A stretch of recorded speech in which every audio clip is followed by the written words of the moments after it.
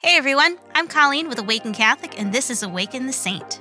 Born in Buckinghamshire, England, in around the year 1567, Blessed Robert Drury grew up Catholic in a Protestant-ruled England. In 1588, when he was a mere 20 years old, Robert left England to receive his education in both France and Spain, and was ordained a priest in 1593.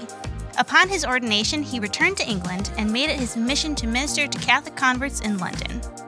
Robert remained a priest concerned with adherence to the supremacy of Rome and unwilling to contradict the doctrines of the Church during a time when England was increasingly more anti-Catholic. In 1603, the English government invited Robert Drury along with 12 other leading priests to sign an oath acknowledging the Queen as their lawful sovereign. In this decree, they were to agree to reveal any attempts to overthrow the English government and to denounce the forced reversion of the people to Catholicism. In signing the oath, the priests acquiesced to render to Caesar the things that are Caesar's, with the condition that they be allowed to remain loyal to the Pope in spiritual and religious matters. As such, they proved themselves to be both patriots and loyal servants of Christ, declaring that they stood ready to spend their blood in defense of Her Majesty, but on the other hand would rather lose their lives than infringe the lawful authority of Christ's Catholic Church.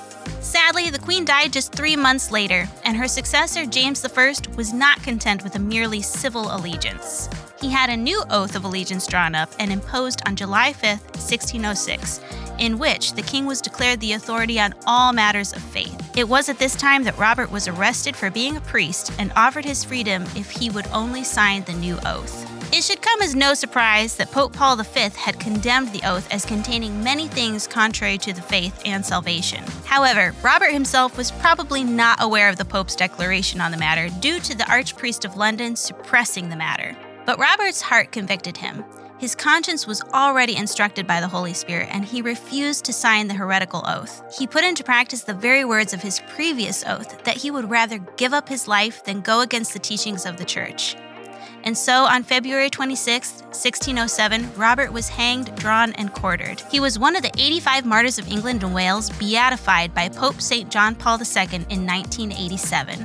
In this increasingly polarized age that we live in, it seems harder and harder to walk the fine line between loyalty to your nation and its leaders and remaining true to Christ and His Church. Ultimately, like Robert, we should have a deep love for our people and a sincere desire to give patriotism its due.